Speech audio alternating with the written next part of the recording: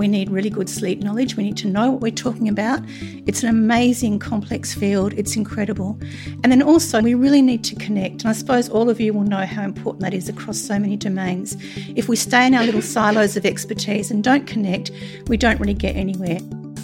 Welcome to the Centre of Research Excellence in Cerebral Palsy podcast. In this edition, we hear from Juliana Ontolovic, a paediatrician at the Royal Children's Hospital, Sasha Peterson, a clinical nurse consultant at the Royal Children's Hospital and PhD candidate, and Sue McCabe, an occupational therapist and PhD candidate. Juliana introduces our subject matter, sleep. I think Thomas Dekker has summed it up beautifully. Sleep is the golden chain that ties health and our bodies together, and I think it's a lovely description of the essentialness of sleep. So is it a problem with children who have physical disability? And I'm being particularly bold and just saying, yes, very common. I think one of the things that I want to highlight in this section is really, yes, it might be common, but it depends who asks and how. And I remember very early in my training in this area, I met a young boy called Clark. And I asked his mum, how's sleep? In a very check-out chick kind of way. And she said, fine. And I left it at that. And I'd like to tell you that I went back to it straight away. I didn't. I went back to it some time later, and there was something about the way she answered that I thought I'd better ask a little bit more. And what fine was, looked like this. He's the youngest of 3 children. The 2 older boys were already studying and working. His father worked long hours driving. And what was fine for them was that the father slept on the couch, which was the social and study area for the 2 older siblings. And Clark slept in a bed with his mother. And a good night was her attending to him 11 times a night. So that was fine. But asking about sleep really means probing and working out what fine might really be. Because many families still believe that their child doesn't sleep because they have cerebral palsy, and therefore it is not a fixable or an addressable problem. In that early phase, I then started thinking, well, what are the things that I need to think about as a paediatrician who sees children with neurodevelopmental problems? What sort of things might interface with sleep problems that I can ask about and understand? And the next few slides will just summarise some of them. It's not a complete list, but it gives you a sense of the number of things that we can touch upon and do something about. Understanding the developmental stage of a child is probably quite critical. The number of 15-year-olds who are still put to bed at 7:30 is quite astonishing, but true. Recognising the impact of puberty and emerging sexuality on function and sleep is important. I'm a big believer that mental health is very poorly recognised and managed in children with cerebral palsy, and understanding the impact of mood and anxiety is critical. The brain obviously has some sort of role in this, but I'd like to highlight temperature control and also the role of epilepsy. The gut affects function in so many ways and impacts on sleep. And the interaction between a chronically hungry person because they're being underfed, or a person who has poor appetite because they have chronic pain because they're miserable and feel dreadful, it just shows what a cycle this can create. The respiratory system impacts on sleep and sleep capacity in many ways, and often people will have a linear approach and go straight to obstructive sleep apnea, but as you would all know, there are many ways that respiratory function can impact on sleep. An area very close to my heart is that of tone and movement disorder, and there is no question that dyskinesia and underlying poorly managed tone impact on the quality of sleep that a child experiences, and also impact on neuromuscular complications, which then have a secondary impact on sleep. Many of the drugs that I use might be really helpful for one thing but might be dreadful for another. Many of the medications that I might use for dyskinesia management have a negative effect on mood, which may then be disruptive to sleep. Sasha Peterson, PhD candidate and clinical nurse consultant, takes up the discussion where Juliana left it, at the connection between sleep and disability. Sleep and physical disability overlap. Where they overlap, there's intrinsic factors, extrinsic factors. behaviour, because behaviour problems are often associated with physical disability. And all of these combine to make a medically vulnerable child, which may result in a parent that's watching their child overnight because they're worried about their safety. So I just want to recognise, and this was one of the reasons why I went into my PhD, is that sleep can be a really silent problem.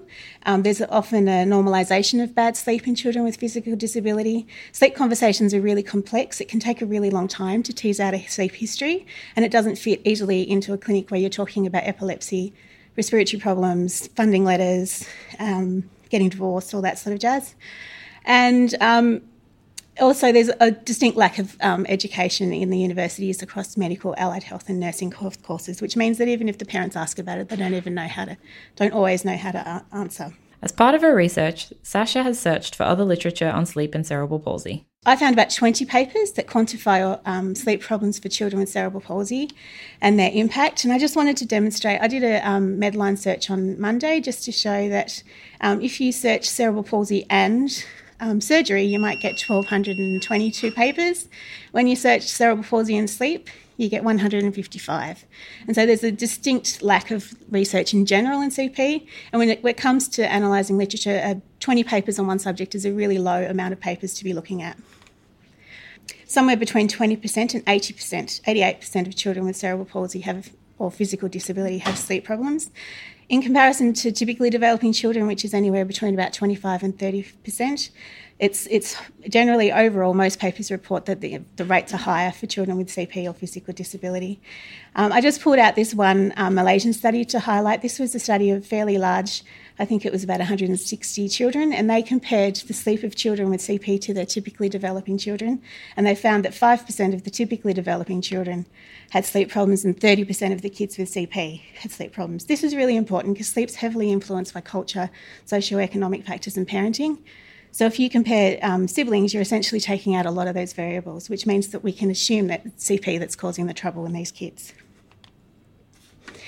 So there are lots of reasons why kids might be awake at night, and I have ignored the respiratory and pure sleep pathology type diagnoses and looked more at the care and comfort type reasons for waking.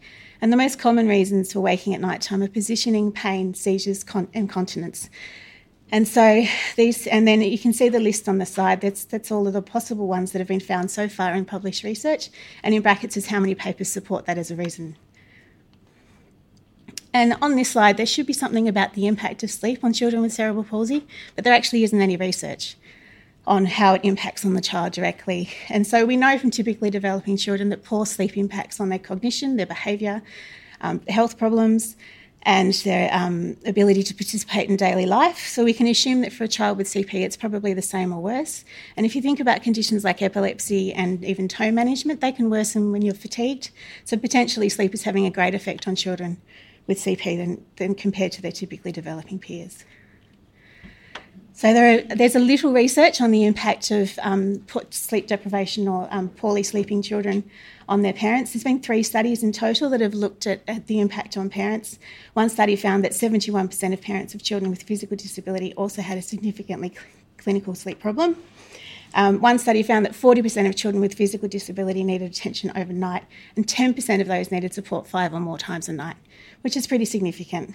And so from these studies and others that I haven't put up there, we can conclude that if a child with a physical disability isn't sleeping, their parent isn't sleeping either. So the impact on quality of life and mental health, there's been a correlation between the poor sleep of mothers and higher depression scores, and 2 studies have linked sleep deprivation with lower quality of life. Co-sleeping is also a significant factor for these families. Parents, somewhere between 10 and 70% of parents co-sleep with their child who has a physical disability, and 92% of parents in one study reported their sleep was worse because they sleep. That they actually had a clinical sleep problem on a survey because they slept with their child, when they slept with their child. And so co-sleeping there's only been one study that's actually investigated the impact of co-sleeping with these families. 1/3 of those parents said that they co-slept with their child because of an adverse event. They were worried about their child overnight, so fear of a seizure or a breathing problem. 2/3 said it was because their child needed special care overnight. And those parents who did co-sleep with their child reported that it had a positive effect on their child's sleep, but it had a negative effect on the parent's sleep, which is pretty significant. And the other aspect that this study looked at was the causing of conflict. So 9.4% of parents said that co-sleeping causes conflict between the two parents, and 11% said that co-sleeping causes problems between the child and the parent, which is significant, I think, to demonstrate the impact of co-sleeping. And this leads into hypervigilance. So as I've mentioned, parents are awake at night worrying about their children. A report by the Victorian Equal Opportunities Commission in 2012 demonstrated that nighttime vigilance is a risk factor for parents surrendering their children into care. So I think that's a pretty powerful statement about how much impact sleep deprivation and nighttime problems can have on families. And so it looks really vain to put up the two papers of the two speakers today, but we're the only ones who have got papers that quantify sleep problems with CP in Australia. I've put this up not to show off, but because sleep problems are culturally influenced and influenced by where you are. And so we need to have local research in order to make interventions that address our population. Sasha's about to refer to a paper. This is a paper from Sue McCabe, who we'll hear from shortly. We've linked to this paper in the show notes. And Sue's paper was particularly influential in the area as she did a retrospective review of her wonderful sleep service in WA. She found 16 factors of concern that impacted on people's sleep. And what she found, which was really interesting, was that most of the children and young people had multiple factors influencing their sleep, and that the severity of CP impacted on the type of sleep concerns, but it didn't reduce the amount of sleep problems that you had. So I'd assumed before Sue's paper that it was the most severely affected children with cerebral palsy who were sleeping poorly, but actually all of them have sleep problems. It just changed the type of sleep problems that they had. So kids with more severe sleep problems have body positioning, movement and breathing problems, where the kids with the less severe CP have more problems with behaviour, environment and settling routines. And that leads me very briefly to my PhD. I'm doing an exploratory study of sleep problems for children with cerebral palsy and their parents. And I just wanted to finish so that Sue can talk about the really good stuff with a quote from with a case from a family. This was a mother that I interviewed. She had a child who was, I think he was 3 or 4. When I spoke to her, he was 7 or 8, but she was thinking back to when he was 3 or 4. And she said he was awake at night screaming, wailing, stiff, really stiff. She couldn't get him to go to sleep. She didn't understand why he was awake. And most nights she got less than an hour's sleep. And I asked her what happened and if she asked anybody for help. And she said she absolutely did. She asked everybody from the maternal child health nurse through the paediatrician, and every single one of them said, he's going to be okay. He'll figure it out.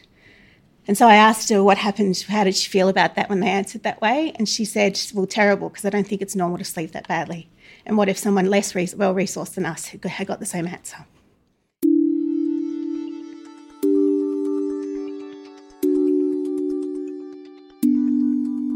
Sue McCabe is an occupational therapist and a PhD candidate. She's passionate about promoting conversations around the issue of sleep and health. If we all know more about sleep, if we can talk more about sleep, it's there. We just need to kind of weave it in more and make things happen. To do that, we need really good sleep knowledge. We need to know what we're talking about.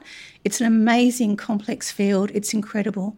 And then also, as you'll see as I go along, we really need to connect. And I suppose all of you will know how important that is across so many domains. If we stay in our little silos of expertise and don't connect, we don't really get anywhere. And hopefully by the end of my little talk, you'll see that that's why that makes a difference. So, of course, when we think about the International Classification for Function, we can see that at every level, every domain of function, sleep has an impact from the cell level, from the body structure level, through to activities and participation.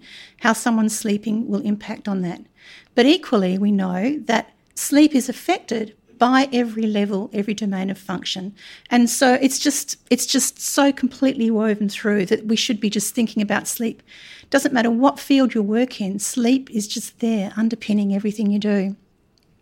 Many of you might already know about Judith Owen's BEARS. That's an acronym that's used across the sleep world, really, the paediatric sleep world. And it's just a way of having a starting point when talking to families about what is the sleep problem, where is it? So B is for bedtime problems. Is it around getting to bed and settling? E, excessive daytime behaviours. Is it around what's happening when the child's awake? A, awakenings during the night. So is it to do with that kind of thing? R, regularity, duration of sleep, and I've added routines because I think routines is just such a big part. And then S is sleep disordered breathing. And for me, working in the field of cerebral palsy, for people with movement disorders, safety is a massive issue. So that's why I've got bears all through my slides, which is just a little distraction. What's behind the bears, though, when we're looking at not just people with cerebral palsy, but all conditions, there's so many other things that will impact on how people are sleeping. And I feel like I'm almost stating the obvious, but the trouble with sleep is we've missed the obvious. But culture, season, environment have a huge impact on sleep. The family context is massive. The person's age, as Juliana's already talked about, is huge. Same story that you've talked about. Families saying, my child's getting up or waking up 3:30 every morning and he's wide awake and I can't get him back to sleep. And we start talking about, what time does he go to sleep? Oh, yeah, 7:30. And you go, well, 7:30 to 3:30 in the morning, that's 8 hours sleep. How old's your child? 19.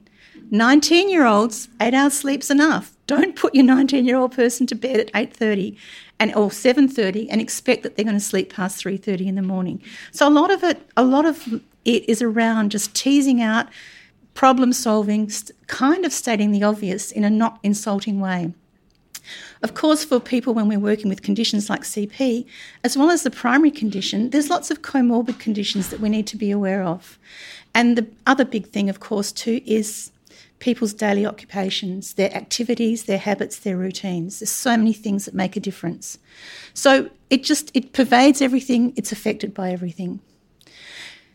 We could spend a whole week talking about actually sleep and what we need to know and why it's so incredibly amazing. And of course, there's no time today, so I won't linger on this other than to say, if we are going to help people manage their sleep, we need to know why sleep matters, so that when we're engaging with families and they're perhaps talking about what's happening with their child, we can say, we can see why sleep is impacting on your child's daytime function, their mood, their behaviour.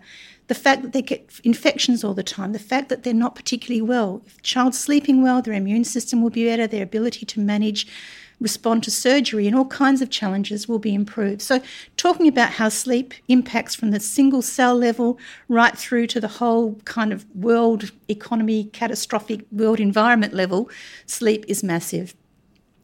Understanding circadian factors is also really important. And again, it's really amazing and intriguing. If we understand the whole patterns of light and dark, the rhythms of the daily changes in temperature, the rhythms of life and the impact that has on our ability to get to sleep and stay to sleep, it's just incredible. And many of you might know that this year's Nobel Prize winners for science were people who were investigating and reporting on the circadian rhythms, circadian patterns. So it's an incredible area. Sleep architecture is important to understand. That's the kind of patterns of sleep. We have sleep phases that we go through each night. When we're looking at how people are sleeping, we need to understand those patterns, the difference between what happens during dream sleep, what happens during that deep, slow wave sleep. The fact that, in fact, it's very normal to come up into light sleep several times during the night. So, again, people will say, there's something wrong with my child. He wakes up 2 or 3 times a night, or he doesn't seem to be having deep sleep. We all actually come up into light sleep several times a night. What matters is how comfortable we are across all domains so that we can quickly slip back into deeper sleep and the whole sleep architecture patterns continue. As Juliana mentioned, we need to look at the fact that sleep changes with age. We need to understand sleep disorders. It's not, as I've said before, and I'll say again, kids are kids, people are people. So today we're talking about children with conditions like cerebral palsy, but there are sleep conditions out there that are specific to anybody. So the child might also have restless leg syndrome. They might have narcolepsy as part of, in comorbid to their condition. There's a whole range of other sleep conditions we need to know about and understand so that we don't miss them. There's a massive range of sleep assessment tools. So when you look into the sleep world and the sleep research world, there's lots of tools that we could be using that would work really well in our disability world as well. And there's also masses of resources and interventions. We need to know, what can we do? How can we help? And of course, today is not the time for us to dwell on that, but these are the things that we need to know if we can make a difference. So I'm just going to flick over that slide just to say there's masses of sleep information resources out there. There's journals, range of journals. There's sleep associations. There's incredible sleep conferences, some really good books. And I have to say, if there was one book that I'd be getting above all is the Mindell and Owens Paediatric Sleep, Clinical Guide to Paediatric Sleep.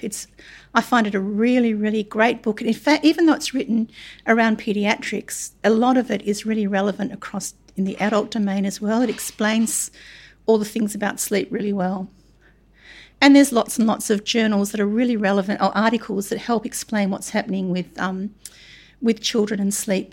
But as Sasha mentioned, not enough yet. But there's lots of resources out there to help understand what's going on. So what can we do? How can we make a difference? I really like this model. This is developed by a paediatrician called Osman Ipsiroglu, and he's really keen on the whole idea of listen, observe, explore, describe. So rather when a family or a person, a patient, presents with a condition, instead of kind of jumping and saying, I know what you've got anxiety. Or like one mum had described to me, she went to her GP because her child wasn't sleeping. She left with antidepressants. That's what the GP prescribed to her. So Osman talks about the fact that we need to not jump to conclusions about, I know what's wrong with you, I know what you've got, but come right back to how do we explore, how do we listen, how can families have the tools and the language to describe what's going on so that we can really uncover all the aspects of sleep. And this was just a little kind of sequence of events that we kind of came up with that could help us look at ways of kind of starting that exploration. So for me, I think it's really important to be able to be in the home as part of that listen, observe and exploring aspect, keeping in mind that we're concerned not just about what's happening at night, but 24 out of 24 hours. A lot of what happens during the day impacts on night and vice versa. We've got to look at the whole picture. As Juliana mentioned, if we don't ask, one, people won't tell us. And number two, again, as you mentioned, we need to ask again and again. And Juliana gave the example, and I can think of many others, exactly the same thing, where I've said to families, the referral might have been because the therapist is worried about the child's hip pain, for example, and wants me to look at the position the child's sleeping in relation to the pain in their hip. And as part of my little list of questions is, what about your child's actual sleep? And the mum went, in this particular scenario I'm thinking of, she said, it's fine. And I said, oh, that's good. His sleep is fine. And then I did ask, so what time does he go to sleep? And she said, oh, about 1. And I was kind of thinking, 1, I said, so do you mean 1 in the morning? And she went, yeah, 1 in the morning. And I thought, okay, it's fine, but he doesn't fall asleep to 1 in the morning. Maybe it's a kind of family culture thing that we all stay up to 1 in the morning and that works for us. So I said, does that work for you? Oh, no, it's terrible because I've got to get the other kids up by 7 for kindy. 1 o'clock's horrible. So unless you probe and ask and clarify, you're not going to get the picture. You have to ask again and again. Another really kind of scary scenario was when I was seeing a woman with cerebral palsy who had asked for the sleep referral, and she was initiated the whole thing herself. And I went to see her at the place where she was living. And one of the questions was, do you get too hot and sweaty during sleep? And she said, no, I don't. And she had a support worker standing with her. And I said, sometimes, when you're asleep, you don't see what's happening, but other people do. To the support worker, have you noticed that this person gets hot and sweaty during sleep? And she said, no, she doesn't. That's great. And then we started to look at this person in bed and their position and their comfort. And my colleague, the physio I was working with, picked up this person's pillow and it was really, really wet. And so we said, oh, have you already been out of bed, had a shower before we arrived? And she said, no, I've been in bed all night long. This is me lying in bed waiting for you to get here at 8 o'clock in the morning. This woman's pillow was drenched. It was sodden with sweat. And yet she had said she doesn't get hot and sweaty during sleep. Her support worker had said she doesn't get hot and sweaty during sleep. If we hadn't been there picking up this drenched pillow, we would have missed it. And being hot and sweaty during sleep has massive impact, not just on the quality of sleep, but also this person's general health and well-being. She was incredibly vulnerable to chest infections, and I just think lying on a hot, sweaty pillow all night long is not going to help the situation. So we really need to ask, we need to explore, we need to dig and probe. And I've got a picture here of just a home design. That's another area, you know, sometimes we go to people's houses and we're talking about how the child's sleeping. One family, their little 6-year-old daughter with hemiplegia kept getting up all night long and coming into the parents' bedroom. It was a real problem. When I went to the house, the child sleeps in the little bedroom right up in that back corner at the end of the house, and mum and dad sleep in the master bedroom at the front of the house. Now, if you've got one little 6-year-old and you think that they're going to happily sleep on their own in the far corner of the house, do you think? No. So it's not just about cerebral palsy, it's not just about the physical, it's about the context of everything, and we do need to explore. So home visits are really important. We can observe the child and their family. You know, are there lots of other siblings running around? The household, the bedroom, the bed, the mattress, the bedding. We need to allow time. Sasha's already alluded to that. You can't do this quickly. I find that every time I make an appointment, it's a minimum of 90 minutes to cover everything, and that's kind of on a good run. Sometimes families have got more to talk about, and 90 minutes isn't enough. And we need to get our hands on the child, of course, and you'd all know that already, that sometimes you need to feel what's happening with the child's tone, their range of movement, their uncontrolled movements, and you actually need to go in and feel the bed and the bedding and get your hands on the bed and you can feel those lumpy springs. You know, my child's waking 10 times a night, and guess what? It's not their CP that's waking them, it's the fact that they've got a lumpy, bumpy bed, but no one's kind of really felt for it. And we have all those things happening. There's lots and lots of tools that we can use to explore even more. And of course, today is not the time to dwell on those. Sue's about to name a few tools. We'll link to her slide in the show notes so you can remember them all. Things like actigraphy that we can use in the home. Pulse oximetry is really, really important. I don't know. Oh, that's just the design there. Light meters to measure how light and dark the person's setting is. Pressure mapping, if someone's getting pressure injuries because they're lying in one position all night long, or maybe they've got shearing forces and moving into painful or pressure damaging positions. Those that'll grow light temperatures that can put in the child's bedroom so parents can see how hot does their bedroom really get. Again, another story where one family talked about, my child's bedroom is good. We've got a fan, we've got an air conditioning. It's not a problem. I lent them one of those growth thermometers, and at night time their bedroom was 30 degrees each night. Their bedroom happened to be on the western side of the house. It got the afternoon sun. There was no shade. So there's all that kind of structural stuff that makes a difference as well. And then in the bottom corner are my little eye buttons that I use to measure skin temperature, and that's where my area of research is happening, is looking at the patterns of skin temperature change in children and the impact that has on their sleep. So there's lots of tools that we can use to explore. Video sonography is a really important one. It tells us things that we can't find out any other way, and that often parents don't know as well. It's a really useful tool, but it can be very intrusive. So, of course, we need to think about the whole side of that. So we've got all this information. We've got such a huge kind of area to think about. How do we start? And I've found that over time, I've just kind of come back to these little domains of kind of mapping, and I call it comfort because when I think about it, it can't be prescriptive. So for me, comfort means getting it just right for me, like for you. Here and now, what's working for you across all these domains. And so this is the little map that I've kind of come up with that seems to help me guide the exploration that I'm doing with families. Once again, Sue's slides are linked in the show notes so you can follow this discussion more easily. So health and medical, of course, is massive. And of course, I feel like we need to start with that. Not that it's the most important, but if we don't address some of those really important health and medical issues, we're kind of going to be pushing uphill completely. Now, again, this is my line where I'm saying kids are kids. So it's not necessarily about the person's cerebral palsy diagnosis or their comorbid conditions. It could be that 14-year-old boy has got sebaceous acne with giant boils on his back, and he's lying all night long in agony because of his acne. Equally, at the other end of that, how many parents have ever parented a child with worms, and how many times you've had to get up to them during the night? And how itchy and scratchy, literally and also kind of mood-wise, children are when they've got worms. So it sounds really trite, but it's incredibly true. in between, there's so many, I haven't even listed them all, but when children get colds, children have growing pains, children have gum disease, they have hay fever, they have joint pain, they have nightmares. There's so many conditions that are going to impact on the child's sleep. And we need to know to ask about and look and think about the whole body and remember that children are children and look into that. Sensory comfort.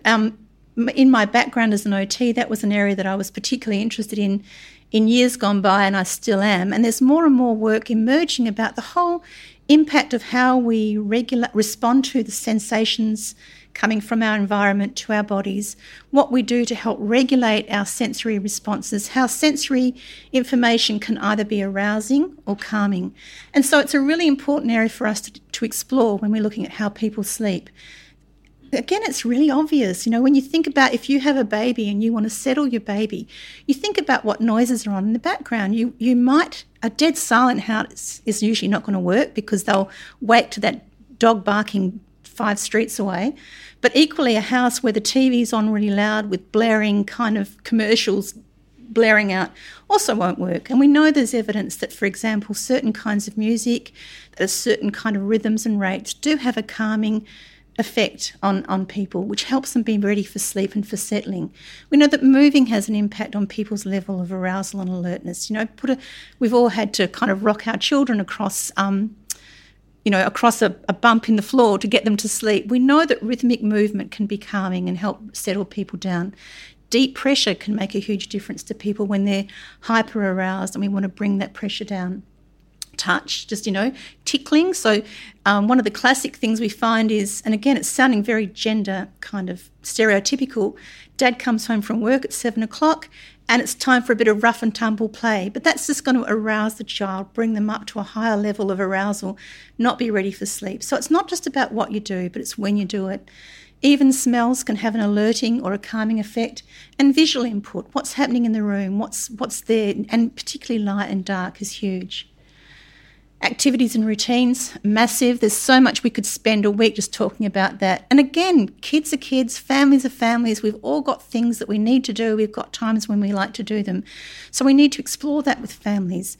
We know that having a rhythm to your day has a massive impact on how well you fall asleep. So the timing and the type of meals, timing of having a bath or shower can make a huge impact on getting to sleep and staying asleep. When do you have high action play? When do you have quiet play? Do you have enough high action play during the day? Is the child out there getting that action and the movement they need? Screen time, of course, we already know is massive for everybody. We know about the impact of screen time, of the blue light that's emitted from screens and how it affects our melatonin. What's happening there? What's happening with the child's exercise during the day? Their therapy sessions, the timing of the therapy sessions. If they're having lots of stretches at 3 o'clock in the afternoon and they've got some residual pain, is it making it hard for them to get to sleep after that? Masses of appointments, and what impact does that have on families' rhythms and routines in everyday life when they've been at hospital and they've got to come home in peak hour traffic, and then they might get home, they've got to get dinner, and suddenly it's 9:30 and the rhythm's all gone and there's no time for a bath before bed. Even things like swimming, I've often found that when kids have hydrotherapy, they sleep really well at night. Similarly, things like riding and stuff. So it's really exploring what's happening during the day, the timing, the type, the rhythms, big impact on sleep. I could go on forever about thermal comfort and temperature regulation, and I won't, except to say that more and more information is emerging about the impact of body temperature regulation on all of our sleep. The timing and patterns of core body temperature change, but also our skin temperature change affects how we fall asleep and how well we stay asleep. And of course, you can imagine that when someone has a condition, a neurological condition like cerebral palsy, there's lots of reasons why their temperature regulation will be impaired. There's the neurological kind of autonomic nervous system effects. So it's almost like the thermostat is going to be actually affected. But also there's the behavioural and movement impairment effects as well. So during the night, someone who doesn't have a movement impairment, if they're too hot, they can just change position. Even a newborn baby, if they're too hot, can move from being all curled up to stretching out to cool down. But if someone has a movement impairment, they may not be able to do that. They can't throw their bedding on and off. They can't turn the fan up or turn the air conditioner on. So there's functional as well as physiological reasons why thermal comfort is going to impact on sleep. And there's lots of things, of course, that we can do to make a difference. Looking at all those things listed on the screen. I'm running out of time, so I haven't got time to linger.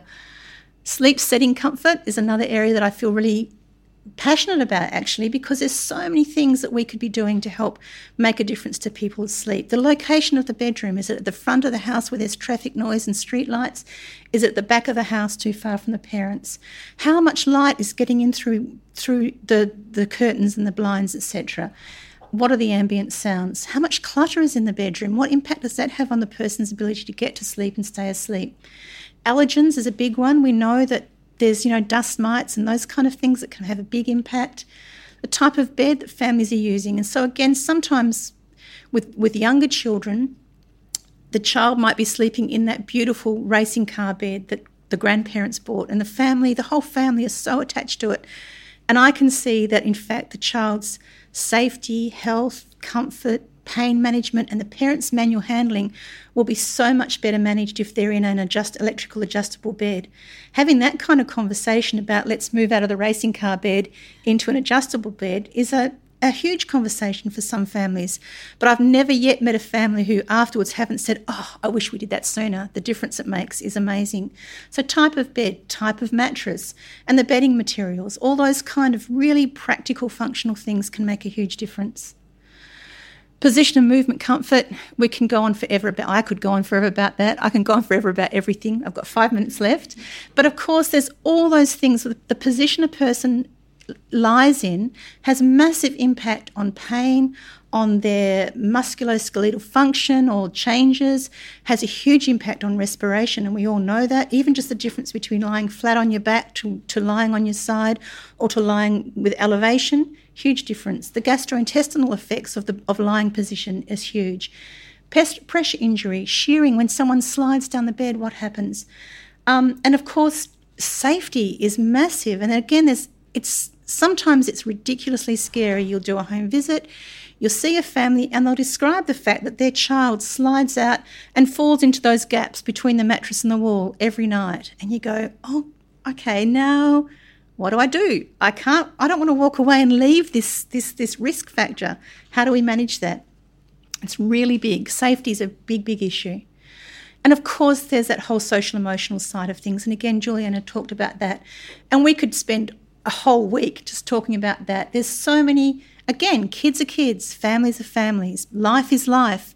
All these things are even more so, though, for people with physical disabilities and the challenges that are happening for them in everyday life, for them and for their families.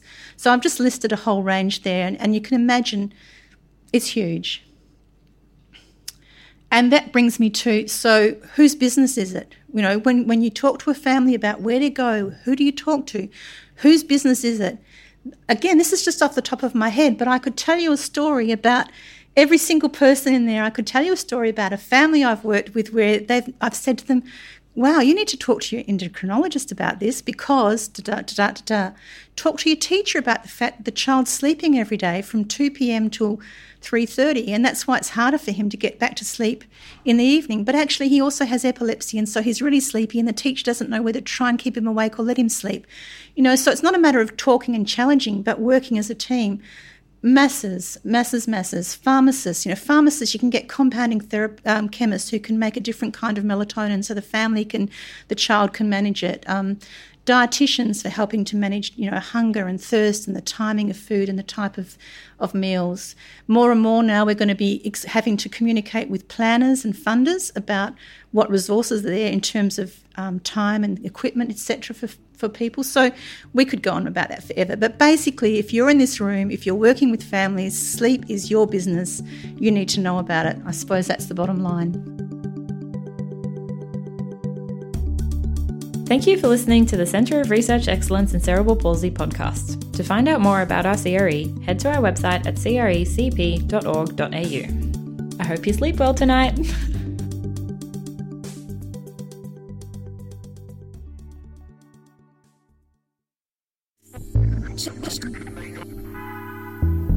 Trixie Studio.